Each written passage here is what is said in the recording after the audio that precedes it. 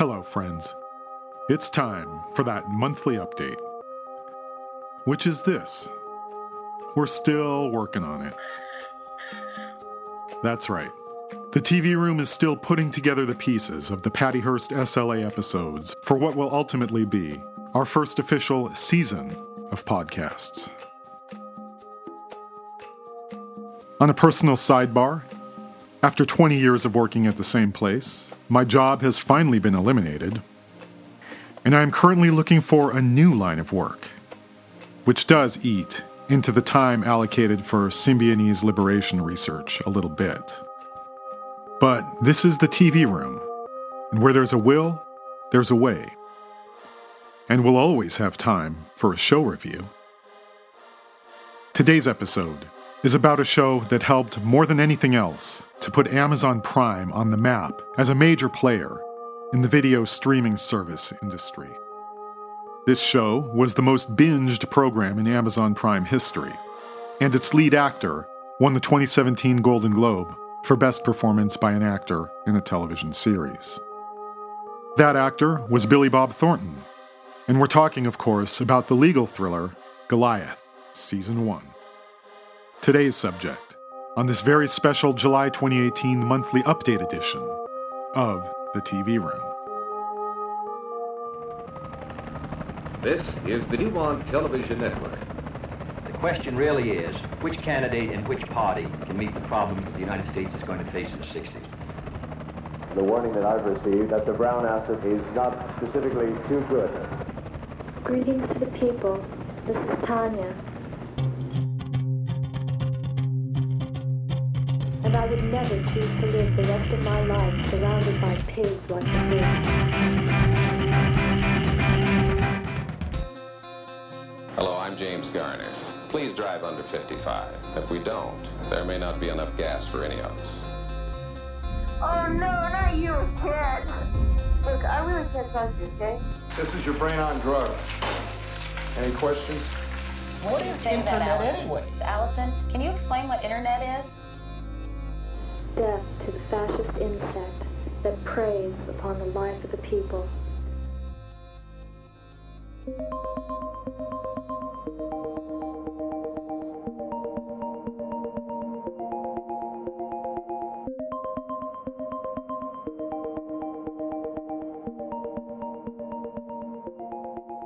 When it comes to television, my time is usually spent watching the deep cable rerun channels that show nothing more current than Murder, She Wrote.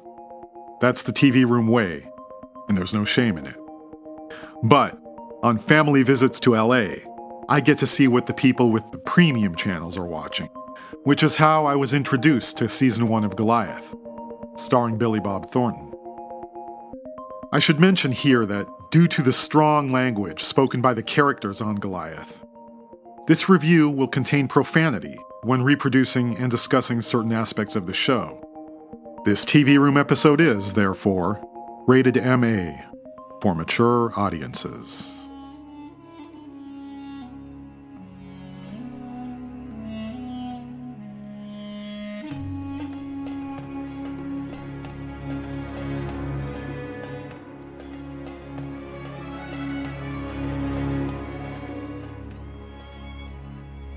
The action begins on a fishing boat, in the darkness before dawn.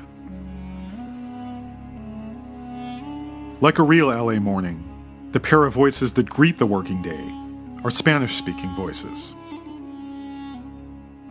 Things start out innocently enough. There's a little bit of ball breaking, a little bit of mota smoking, and just a wee bit of dynamite fishing. But then, these two run-of-the-mill pescadores end up seeing something they were never meant to see. The narrative flashes forward to 2 years later. It's a postcard beautiful day all up and down the Santa Monica coastline. Just south of the Santa Monica Pier, and a couple of blocks inland, it's still a beautiful day, where on the second floor of a divey extended stay motel, a guy cracks open his door, steps into the sunshine, helps himself to cold French fries from a discarded food delivery container, grabs the sports section from the newspaper on his neighbor's doorstep, and walks down the motel balcony to greet the day. He's wearing what look to be off-white Vans slip-ons. And by off, I mean filthy. But they could just as easily be knockoff espadrilles from a stall in the Venice boardwalk, just down the road. This is Billy McBride, played by none other than Billy Bob Thornton. Billy McBride is not just the kind of guy who still reads a newspaper in 2016. He's the kind of guy who steals that newspaper from his neighbor's doorstep. Though, to be fair, he only grabs the sports section. He doesn't take more than he needs.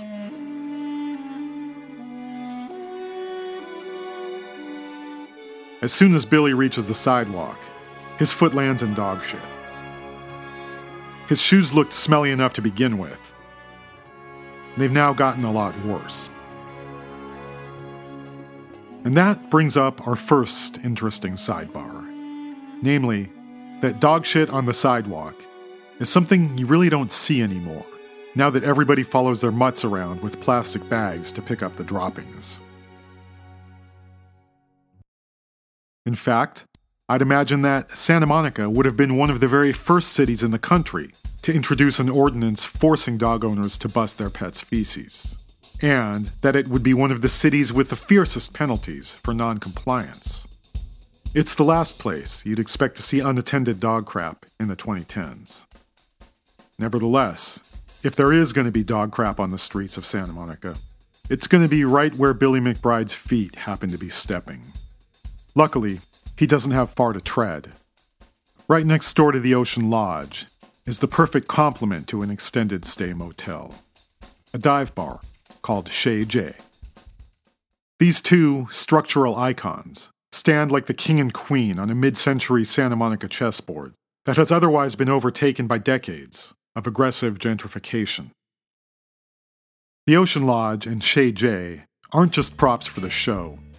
They're the last two real-life remnants of the legendary beach bum bohemia that once stretched all the way up the coast from La Jolla to Monterey Bay, and was peopled by the types of characters made famous in Steinbeck novels, but has now been reduced to the square footage containing Chez J and the Ocean Lodge Motel.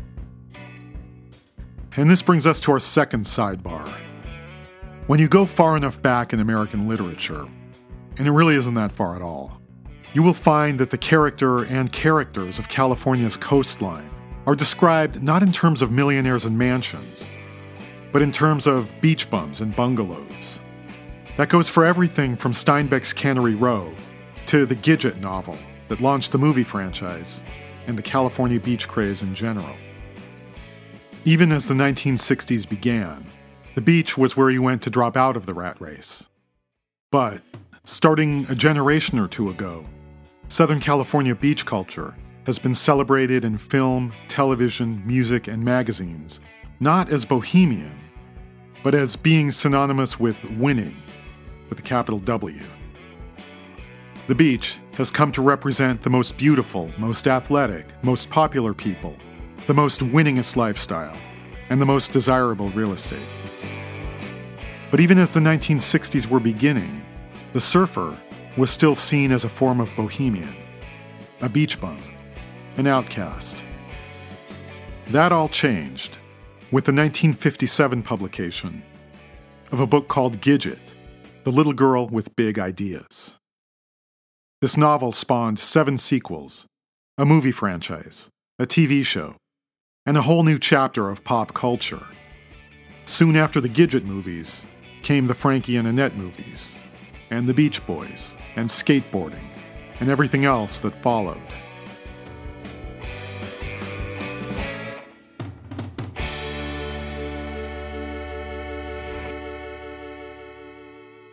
The original Gidget novels were written by a man named Frederick Kohner, and were based on the true-life exploits of his teenage daughter, Kathy. Frederick Kohner was a screenwriter who fled Nazi Germany in the 30s for Hollywood. He marveled at how his American-born children adapted so easily to the customs and mannerisms of the 1950s American teenager, and particularly to how his daughter Kathy became infatuated with the surfer subculture at nearby Malibu Beach. The surfers were lovable dropouts who had their own codes of conduct, their own social networks, and spoke their own language. They had carved out their own little paradise cove right there on the still very underpopulated coastline of Malibu. And they made for wonderful story characters, not unlike the ones John Steinbeck based his books on back in the 1930s. Well, Gidget soon became a huge sensation, and the rest of the country, and the world, fell in love with the new Southern California beach subculture that led from Gidget to Baywatch. Of course, for the original surfers, this was awful news. Suddenly, their secret was out. Their beaches were being overrun. Their lifestyle was being co-opted, and they got priced out of their own habitat.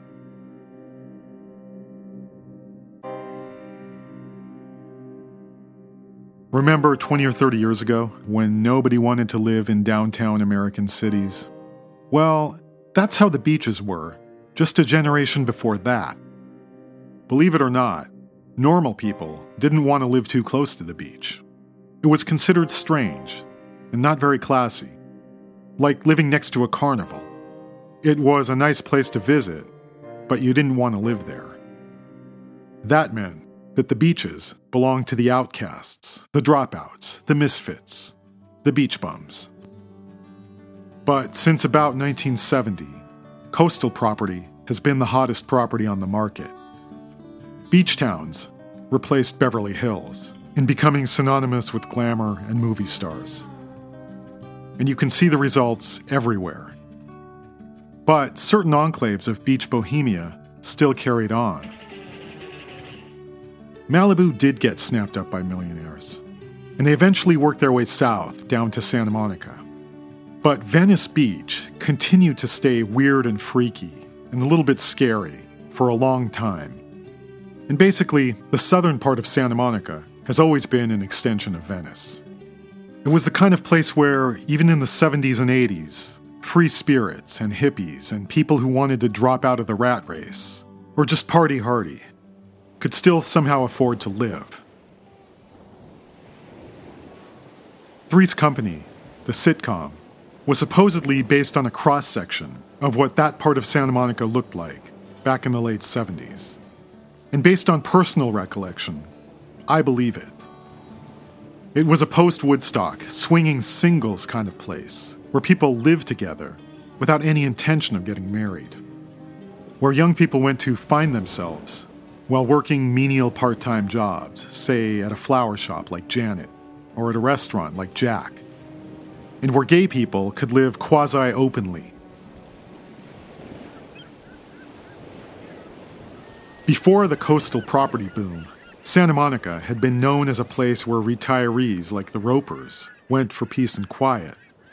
And even the Regal Beagle was said to be based on the authentic British pubs that were clustered in that area to serve the British expat community that, upon leaving England, preferred the temperate ocean breezes and fog of Santa Monica to the dry desert swelter of inland LA. Now, every scene of a Three's Company episode was filmed on a studio lot. But the opening and closing credits of each season were shot on location in the same part of Santa Monica where Goliath takes place 40 years later. The footage of Jack on the bike path, of the gang down on their rendezvous among the rides and attractions of the Santa Monica Pier, and of the three roommates alone, basking in the glow of their special companionship on a sailboat just offshore, where Jack is able to show off his seamanship that he learned in the Navy. Every scene of Three's Company was filmed inside a studio. That much is true. But those establishing shots of Jack, Janet, Chrissy, and sometimes Terry, on a day at the beach in Santa Monica, is the real deal. That's the picture that everyone remembers, even today. Yes, I know what you're thinking. What about the year they filmed the intro at the LA Zoo, man? Well, if that isn't a textbook case of the exception proving the rule, then I don't know what is.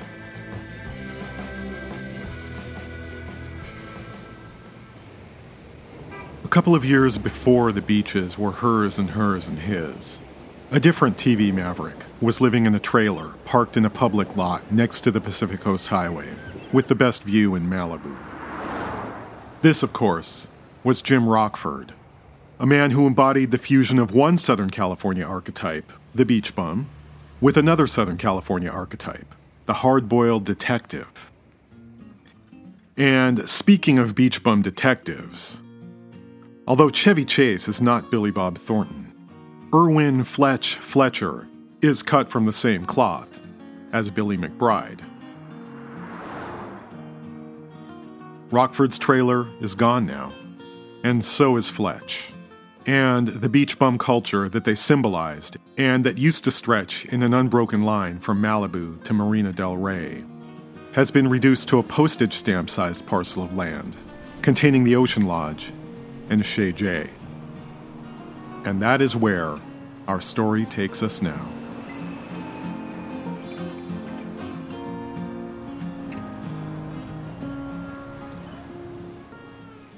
To recap, Billy McBride has started his day by ambling over from the Ocean Lodge to the dive bar next door, Chez Jay, nabbing somebody's sports section along the way, and managing to trudge through dog shit in his filthy beach bum tennis shoes.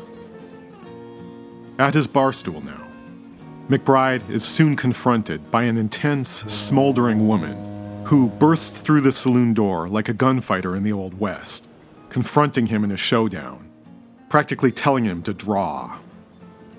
It seems that whenever Billy's at the Chez Jay, it's only a matter of time before he's confronted by a smoldering woman barely able to contain her rage over something Billy's done or forgotten to do. In this case, the woman happens to be Billy's daughter, and she has papers for him to sign, which he does, perfunctorily and with no great interest.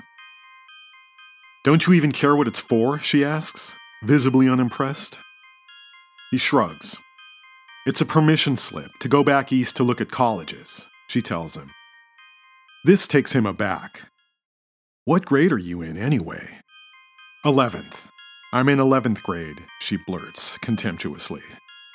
"I knew that." He tries to cover his mistake.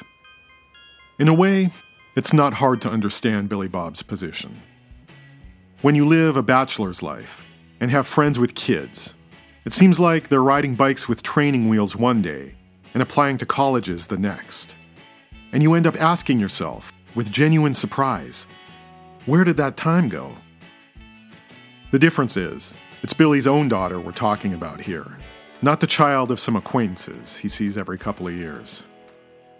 Nonetheless, now that Billy's been sufficiently updated on his daughter's status, he does have some fatherly advice about colleges to dispense. "You're not going to Miami. You're not going to some fucking beach school," he insists. His reason being that if she goes to a beach school, she'll never study. The irony, of course, is that the man giving this advice is the town drunk in a beach town.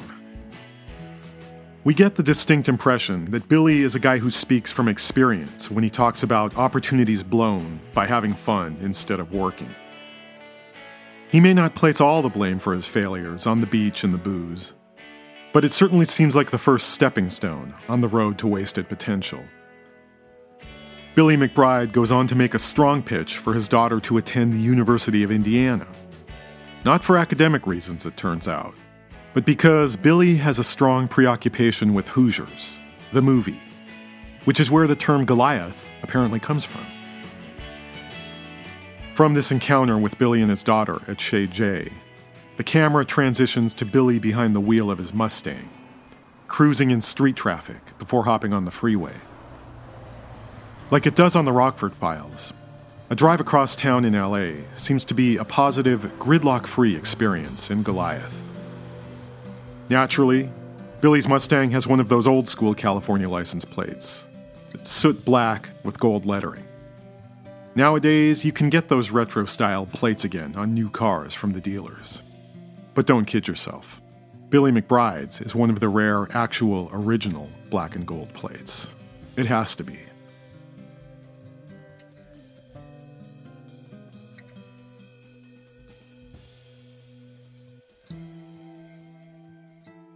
As he drives, there's a palpable sense of mission. We get the feeling that Billy McBride is on the clock now. We cut to him meeting with his client across a table in a crowded room. If Billy's daughter seemed disgusted by his detached indifference toward the details of her situation, well, so does his client. Her final quote is, "I'm finished with you. I'm going to find someone who gives a shit." Enter Patty Celise Papazian, whose ears prick up when she sees Billy Bob getting fired and chases him out to his car like he's an ambulance, so she can hand him her card and make her pitch.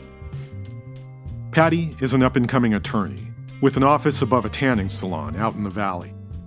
She's got a nice husky voice, a vaguely sneering grin, and the mouth of a crusty old sailor. She recognizes Billy because he is, or was, a high-profile Los Angeles attorney whose name still graces the letterhead of one of the city's most prestigious law firms, even as he himself now lives in a motel and eats cold French fries off discarded plates.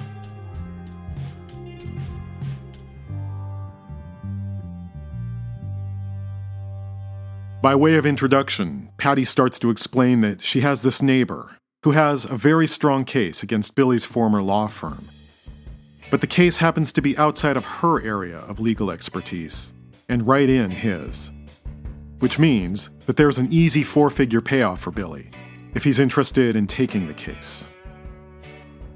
But the only thing Billy's interested in is getting away from this chatterbox as quickly as possible and getting back to his bar stool in Santa Monica. At last, he reaches his car, only to find a parking ticket stuck to the windshield like a gleaming white glop of freshly dropped bird poop. Finally triggered, Billy turns to Patty and says, "Listen, lady, I'm nervous enough already, and you're a fucking yapper. And I don't do good with yappers." But Patty Celise Papazian is nothing if not persistent. Her closing pitch is, "You really don't want to try to fuck over your old law firm?" He ignores her and starts up the car. "Wow," she says, drawing out the disappointment as he throws the Mustang first into reverse and then into drive. "I would," she chirps as he peels away. It's safe to say that this is not the last we'll see of Patty Celise Papazian.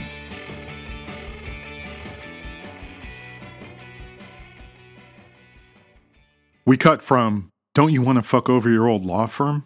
I know I would," to our first glimpse of the law firm itself, Cooperman McBride. It's the epitome of the powerful, malevolent corporation in the 21st century. It's like the Death Star with an HR department. The camera then introduces us to a couple of the ice queens who work inside this tower of power. And they are characters straight out of a Jackie Suzanne novel. For one thing, they all smoke, which is not something you see much anymore, except in period pieces of the Jackie Suzanne era, like Mad Men. Of course, this is the 2000s, so they have to go smoke outside. And because it's the 2000s, the firm's up-and-coming ruthless ingenue of a lawyer, a 20-something named Lucy Kittredge, whose naked ambition and youthfulness make the veteran lawyers feel threatened, has a special form of job security. On Mad Men, or in a Jackie Suzanne novel, Lucy's condition wouldn't mean job security, it would mean job insecurity. A terrible secret that, if ever discovered, would result in her summary dismissal from the firm, and "you'll never work in this town again" on her rap sheet. You see, Lucy Kittredge is a stutterer. And in that wide-eyed, innocent-sounding millennial speak that her generation uses, the young lawyer explains to her older rivals that this is an employment at-will business, and you can fire me on a whim, with very few exceptions, stuttering being one of them. Since it's been categorized as a psych disorder, I'd actually have recourse under the Federal Disabilities Act, etc., etc.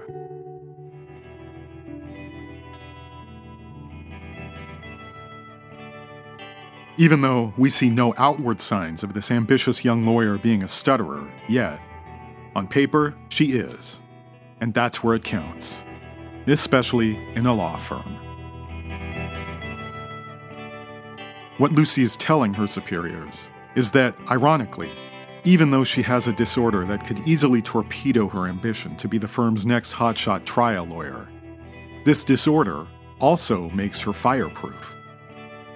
Because in the 21st century, canning someone for stuttering, even a trial lawyer, is the ultimate form of workplace discrimination.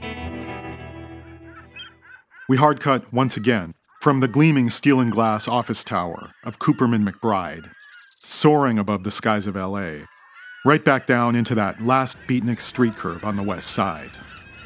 The one in front of Chez J, pockmarked with grit, stained with oil spots, and presumably streaked with dog shit.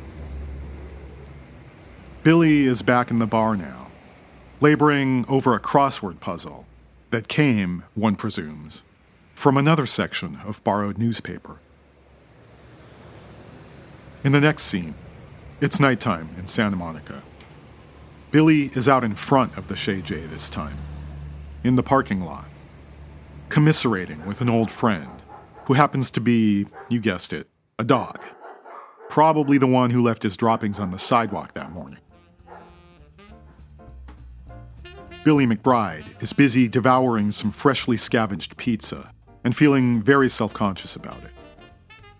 Scavengers don't like to be watched when they eat. It makes them feel vulnerable. As he guards his slice and chews it at the same time, Billy senses that even his canine companion is judging him, and he feels the need to verbally explain to the dog that, hey, I haven't eaten a thing all day, and I'm pretty damn hungry. Right at that moment, a woman approaches, cautiously, and gives Billy McBride a furtive once-over from a safe distance, comparing the man she's looking at in front of her to a photo of a man on her smartphone. She gives him another once-over, this time establishing eye contact, throwing Billy a puzzled look as he's crouched on the pavement, devouring his slice and facing off with the alpha dog.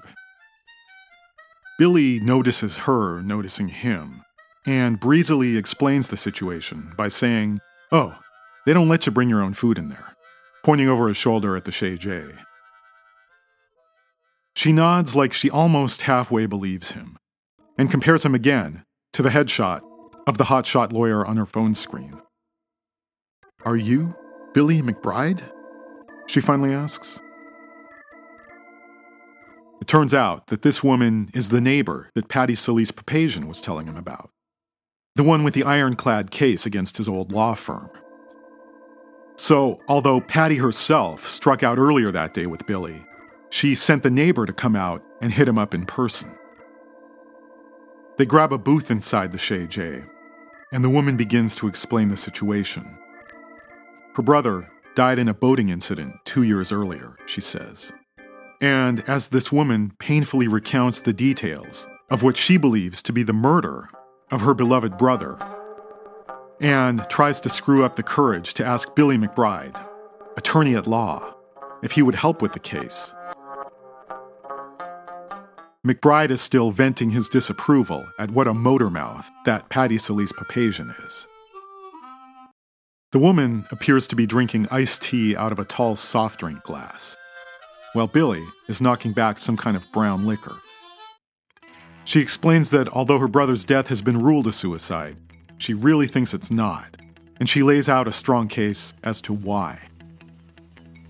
She also takes us further into the backstory of Billy McBride, by way of saying that she Googled him on the way over, and it seems that he used to be something of a big shot. Well, what did Google say became of me? It says you drank too much. You know, you look pretty good considering the drinking and the smoking. Just as she says this, he crouches down in the booth and, discreetly, lights up a cigarette, fumbling with his lighter, just the way a Hollywood wino would. The woman gets a worried look and says, "I don't think you're supposed to smoke in here." "You're not," he assures her. Somehow, the act of openly sneaking a smoke inside the bar seems to get her motor running. Perhaps in today's highly charged PC culture, lighting up in a bar is more of a power move than a wino move. So, one more thing we learn about Billy McBride in this scene is that even with leftover pizza and who knows what else on his breath, he can still be charming to women. But in a slick callback that lets him know that she doesn't completely buy his act, she marvels aloud that he's able to smoke in here, but not bring pizza in here.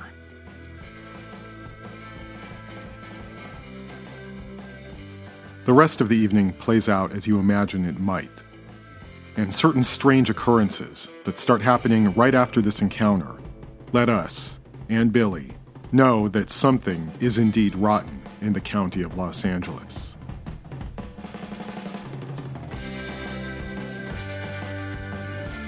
With McBride now convinced that there is a legitimate case against his old law firm, he begins assembling his dream team, or Whack Pack, to go into legal battle, starting with a high-end call girl he knows named Brittany Gold, who has a serious drug problem and excellent office management skills, and ending with, you guessed it, the irrepressible Patty Solis Papazian. In a surefire confirmation that Billy really is onto something, as soon as he starts putting his dream team together, he begins to notice that he's being followed. This is what often convinced a reluctant Jim Rockford that there was really a case too. It's hard to watch Goliath and not think of the Rockford Files. And I know I'm not the only one saying that. It's not just the Billy McBride character, who is equal parts Jim Rockford, Bad Santa, and Coach Buttermaker from the Bad News Bears, a role immortalized by Walter Matthau in the 1976 original, and reprised by Billy Bob Thornton himself 30 years later. It's also the aesthetics of the show, and the location, and the plot line. Like Rockford, the curmudgeonly Billy McBride makes a big show of putting up a display of irritated refusal to the damsels in distress who track him down in his lair, seeking his help on a case. And like Rockford, after the initial display of exaggerated refusal, he quickly puts himself on the case, risking life and limb so that justice may prevail in at least one small corner of LA. Like Coach Buttermaker, Billy drives around town in a beat-up convertible with a busted windshield and puts together his team from the kind of outsiders who don't get picked by other teams for one reason or another. Rockford's dream team Whack Pack consisted of Angel, Rocky, Dennis, and Beth Davenport. Billy's version is his own daughter Denise, a bookish office assistant named Marva, the irrepressible Patty Solis Papazian, and the drug-addicted hooker with a heart of gold, whose name happens to be Brittany Gold. And by the way, Brittany Gold reminds me of what the character of Rita Kapkovic, played by Rita Moreno on The Rockford Files, could have been and would have been if The Rockford Files was rated MA for mature audiences, and if Rita Moreno worked extremely blue. Like The Rockford Files, Goliath features a lot of LA driving, but not a lot of LA traffic. And, like The Rockford Files, they have to drive out to far-flung places like Reseda for leads. And they have to pose as people they're not, in order to get people to talk. And they do get people to talk. Like Billy McBride, Jim Rockford was never shy about scrounging for his next meal, especially in the early episodes, when they were still establishing Rockford's character. He would eat 2/3 of a fast food burger on a stakeout, then carefully stash the last third in his suit pocket, and finish it later while surveilling someone else on the pier. All on camera. In Goliath, Billy McBride is often seen at the taco truck parked outside the Ocean Lodge Motel, where he lives. This is where he has FaceTime with the women in his life that doesn't involve screaming and confrontation. The taco truck is a place of repose and for contemplative meditation on the day's hard lessons. Rockford may not have had a taco truck parked outside his trailer at night, but he had Louie's Taco Shack at the end of the parking lot for breakfast. And he was often found on impromptu date nights at odd hours with the women in his life at taco stands all around LA. The truck in front of Billy McBride's extended stay motel is an interesting prop to use in this situation, because it could have one of two connotations, depending on how you see it. It's either a catering truck or a food truck. A catering truck is something that would pull up to blue-collar work sites at lunchtime and serve up hot food and cold drinks of not very good quality. It was basically a 7-Eleven on wheels, and was commonly referred to as a roach coach. But a food truck is something else entirely. A food truck is a mobile chef's kitchen with a Twitter following. In 2016 hipster Santa Monica, there's surely a thriving food truck scene happening on the ground. But maybe, in the old blue-collar heart of Santa Monica, where people still read newspapers and step in dog crap and day drink at dive bars, there might still be an old-school catering truck scene as well. This taco truck might very well be some kind of hipster Rorschach test. What do you see there? A food truck or a catering truck?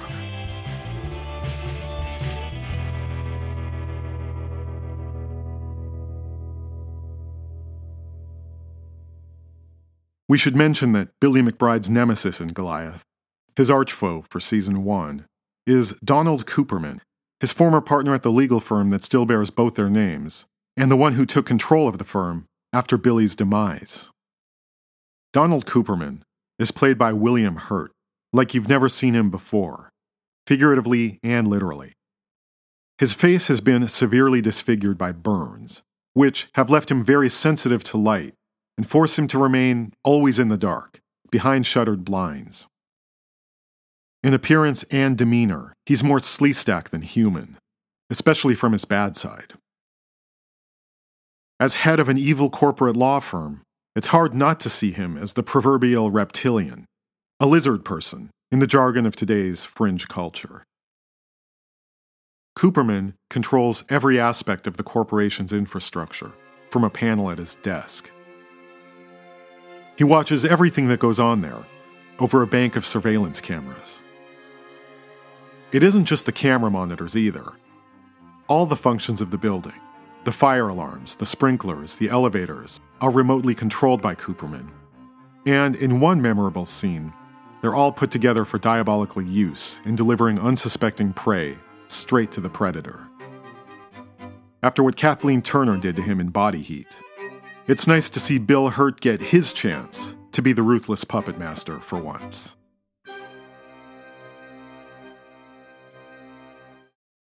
Unsurprisingly, classical music plays at all times inside the walls of the evil corporation. It's hard to say if the music is being added in post or if it's being piped into the building Big Brother style by DJ Reptilian himself, William Hurt, as you've never seen him before. I choose to believe it's the latter, but either way, it's exactly the kind of music that Hannibal Lecter would pair with Fava and Chianti.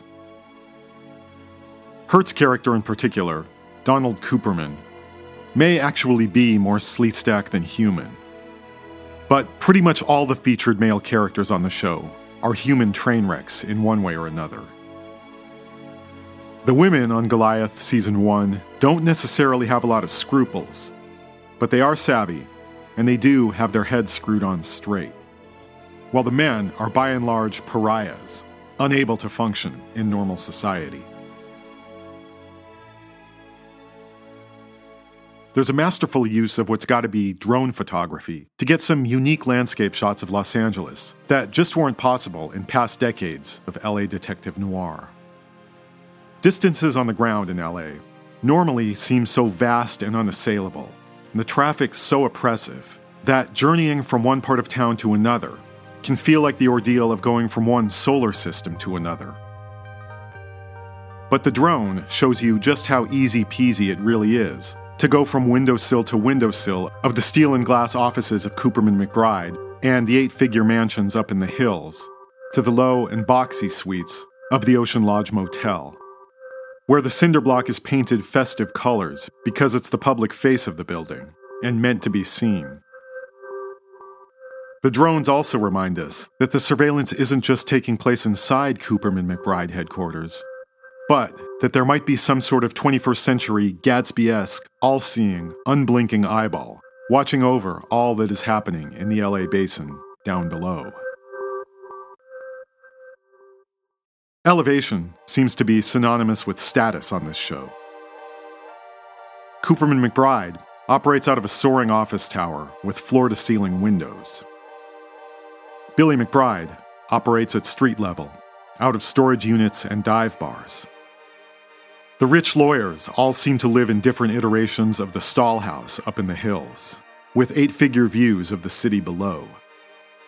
Billy McBride lives low to the ground in a budget motel, surrounded by asphalt parking lots. Parking lots. Maybe this is more true in a driving city like LA, but America's dirty little secret is that so many of the seminal moments in our lives, in fact, play out in the parking lot. In car cultures like LA, parking lots end up being the de facto third place, the name given to the public spaces outside of work and home where we tend to spend our leisure time. Not cafes, not street fairs, not parks, but parking lots. Every building has a parking lot in LA, and everybody spends time in those parking lots sitting in their car with the windows rolled up. Or, if you're Patty Saliz Papazian, you get into all-out yelling matches right there on the asphalt. More on that shortly.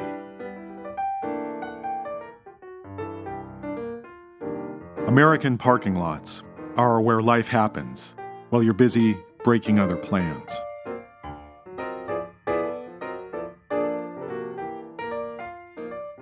A couple of Goliath's more memorable scenes happen to take place in the parking lots of Chez J and the Ocean Lodge Motel, respectively. In the first case, soon after realizing that he is being followed by somebody, Billy McBride comes out to his car in the Chez J lot to find it covered in fish guts. This may or may not be a callback to the series' establishing scene, out there on the dark side of the ocean, with the pre-dawn fishing boat explosion. It's interesting that with Billy's top-down convertible, they chummed the outside of the car, but not the inside, which would have been much more problematic to clean up. Was this meant to serve as a measured threat to Billy McBride? A warning? Next time, the fish guts go on the upholstery. He hoses the blood and guts off right there in the parking lot, in the space nearest the curb, using a garden hose with one of those high-pressure gun attachments, so that the frothy cocktail of fish chum and hose water spreads over and across the sidewalk into the gutter of the street. The nozzle and hose must surely belong to Chez J or the Ocean Lodge Motel. And apparently, they're cool with Billy using it to wash the smelly fish guts off his car right there in their parking lot. What with him being such a great customer and all. In any other section of Santa Monica, you'd be breaking at least 8 laws by hosing fish guts straight into the street. And there'd be an army of irate citizens calling the cops on you faster than if you crushed out a cigarette butt on the Santa Monica beach. But once again, normal laws don't apply to Billy McBride, or to this one last block of hard-boiled Bay City, Santa Monica. More on that shortly. But first, later in the series, there's a nicely choreographed scene, like water ballet, where 2 yellow Penske rental trucks pull into the blacktop parking lot of the Ocean Lodge Motel, clearly on a mission. Both trucks are stuffed to the gills with boxes of legal documents, and Billy McBride's whack pack has to unload them all with hand trucks. The normally industrious Patty Solis Papazian has already reached her melting point and become apoplectic with rage, screaming at Billy Bob, "What in the shit is this? You said it would all be on a thumb drive." Billy has to explain that the judge in this case has decided at the last minute that they needed to use the actual paperwork instead of the thumb drive, after all. It's a very dramatic and effective way of demonstrating the difference between what a gig of information looks like on a hard drive and what it looks like in printed form, with the implicit reminder that, until not very long ago at all, there was no such thing as a thumb drive. Pallets full of documents were normal courtroom currency, and moving these pallets around was an industry in itself that put people's kids through college.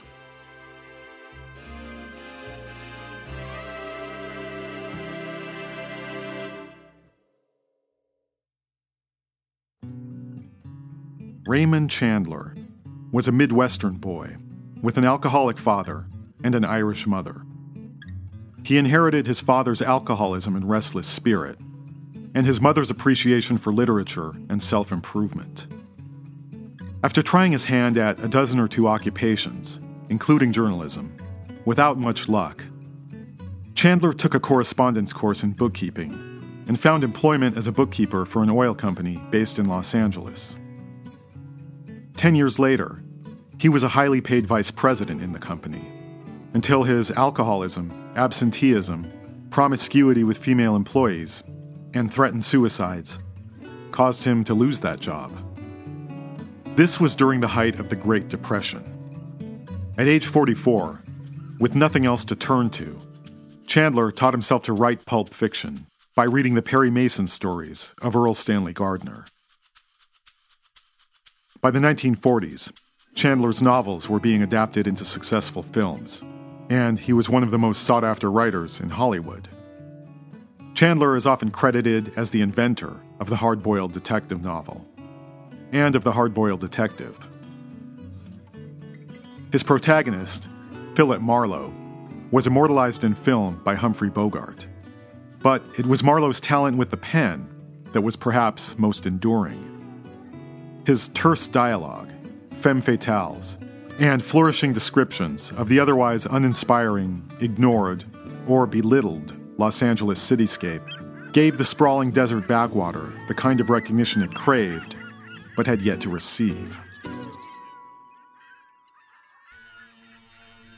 Even though the gritty, black and white urban vignettes that Chandler created don't seem to match up well with the Technicolor beach towel LA that most of us are familiar with, his legacy endures in the form of the whimsical loner detective who eats off a hot plate, struggles to get the rent paid, but possesses an unassailable inner truth that can't be bought off. Jim Rockford was one such detective. Billy McBride is another. Chandler always referred to Los Angeles as Los Angeles in his writing, but for some reason, he always called Santa Monica Bay City. Nobody knows why. Maybe he thought Santa Monica was too pretty a name for the kind of city he observed. As we discussed earlier, coastal LA was a much different place before the 1950s. Venice was a failed turn-of-the-century attempt at a beach resort town modeled after Venice, Italy, with only the stagnant canals and some faux Italian Renaissance storefronts as a reminder. The area was muggy in summer, prone to flooding in winter, and separated from the rest of LA by sand dunes, bean fields, and oil wells. It became favored by beatniks and artists, but few others.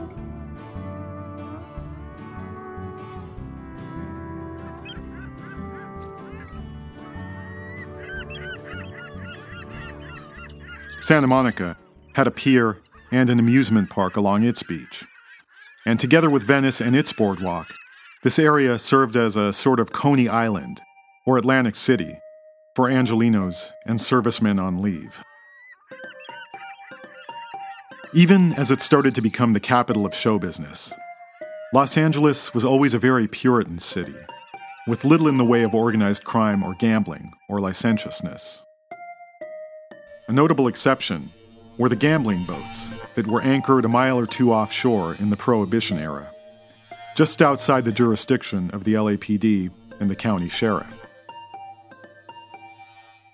The best known of these floating pleasure palaces was probably the SS Rex, a ship that accommodated over 2,000 guests, had a crew of 350, served formal dinners, and had an onboard orchestra. The ship was open 24 hours a day and was never without a complement of at least 1,000 guests at any time. They were ferried out to the Rex by a shuttle boat that would pick them up and drop them off at the Santa Monica Pier. Beyond the beaches and boardwalks, Santa Monica and its adjacent South Bay cities were mostly bean fields or oil fields, bought, sold, and traded by gamblers, hustlers, and speculators. This kind of illicit activity is perhaps what gave Chandler the idea of calling the virtuous-sounding Santa Monica Bay City instead. In tribute to Chandler, a couple of early Rockford Files episodes are named after and take place in a fictional Bay City. Traces of this original anything goes Bay City have dwindled down to all but nothing in the 2000s. Today, all the old dives and attractions have been replaced by multi-million-dollar enterprises. Luxury hotels, five-star restaurants, the Rand Corporation, the Santa Monica Civic Center, and perhaps most appropriately of all, the Michael Milken Institute, established by the convicted bond swindler and poster child of 1980s greed as a very visible attempt at rebranding.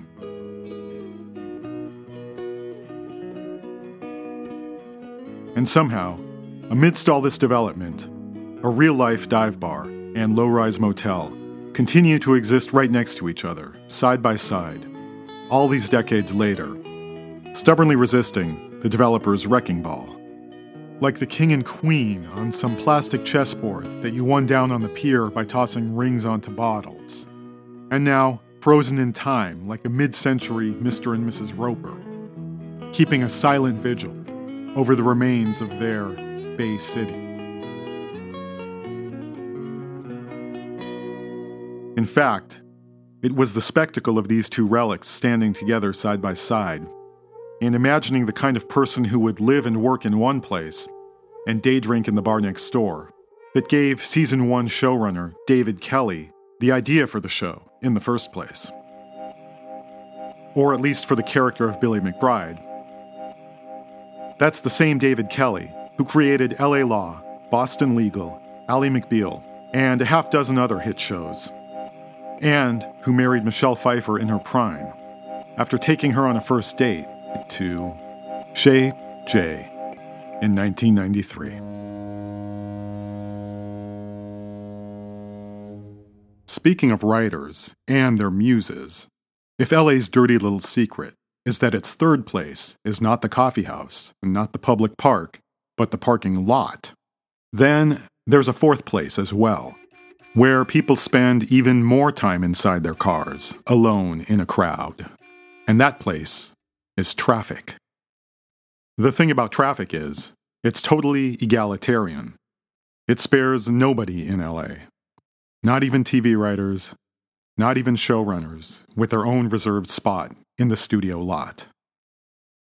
So, when confined by the forced captivity of gridlock on an otherwise perfect LA day, one looks out into the still life for inspiration, and one finds a phalanx of sedans up and down the freeway, all in marching formation, stretching off into the horizon as far as the eye can see. Mid-size, neutral-colored sedans, captained by men and women of industry, power-suited, game-faced, battling the traffic.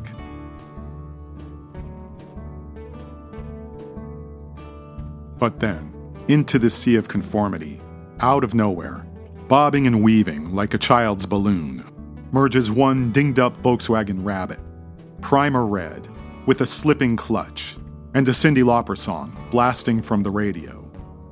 Driven by a woman who's singing along to the song, popping gum, fixing her hair in the mirror, and rocking out, all at the same time.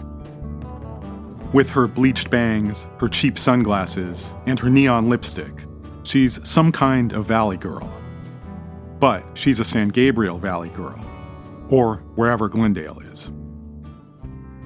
She is, of course, the character of Patty Solis Papazian, who, in addition to being a lawyer working out of an office above a tanning salon in a strip mall along the freeway, also sells a little valley real estate on the side.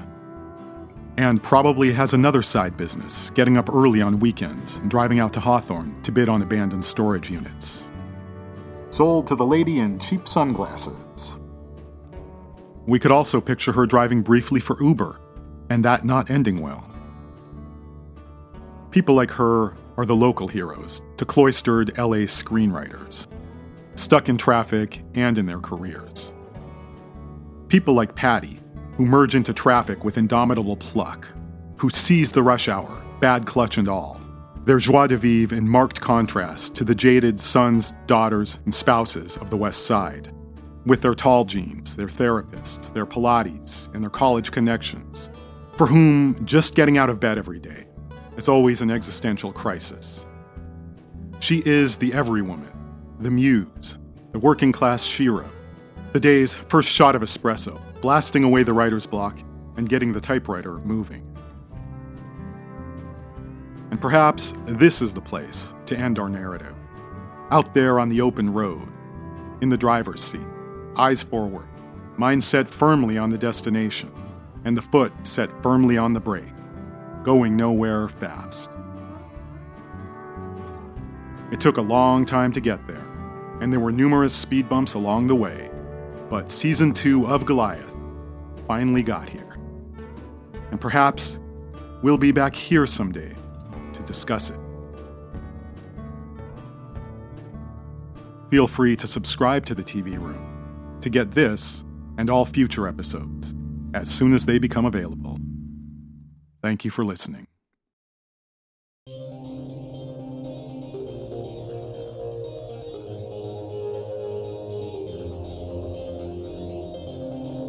The TV Room is a production of Sorif TV. You can find us online at sorif.tv, where you'll find links to this and every podcast episode, along with show notes and transcripts, as well as long-form articles about the Rockford Files, about LA's last beach town, and so much more. That's www.sorif.tv. S is in saxophone, O-R-E, F is in francophone. TV.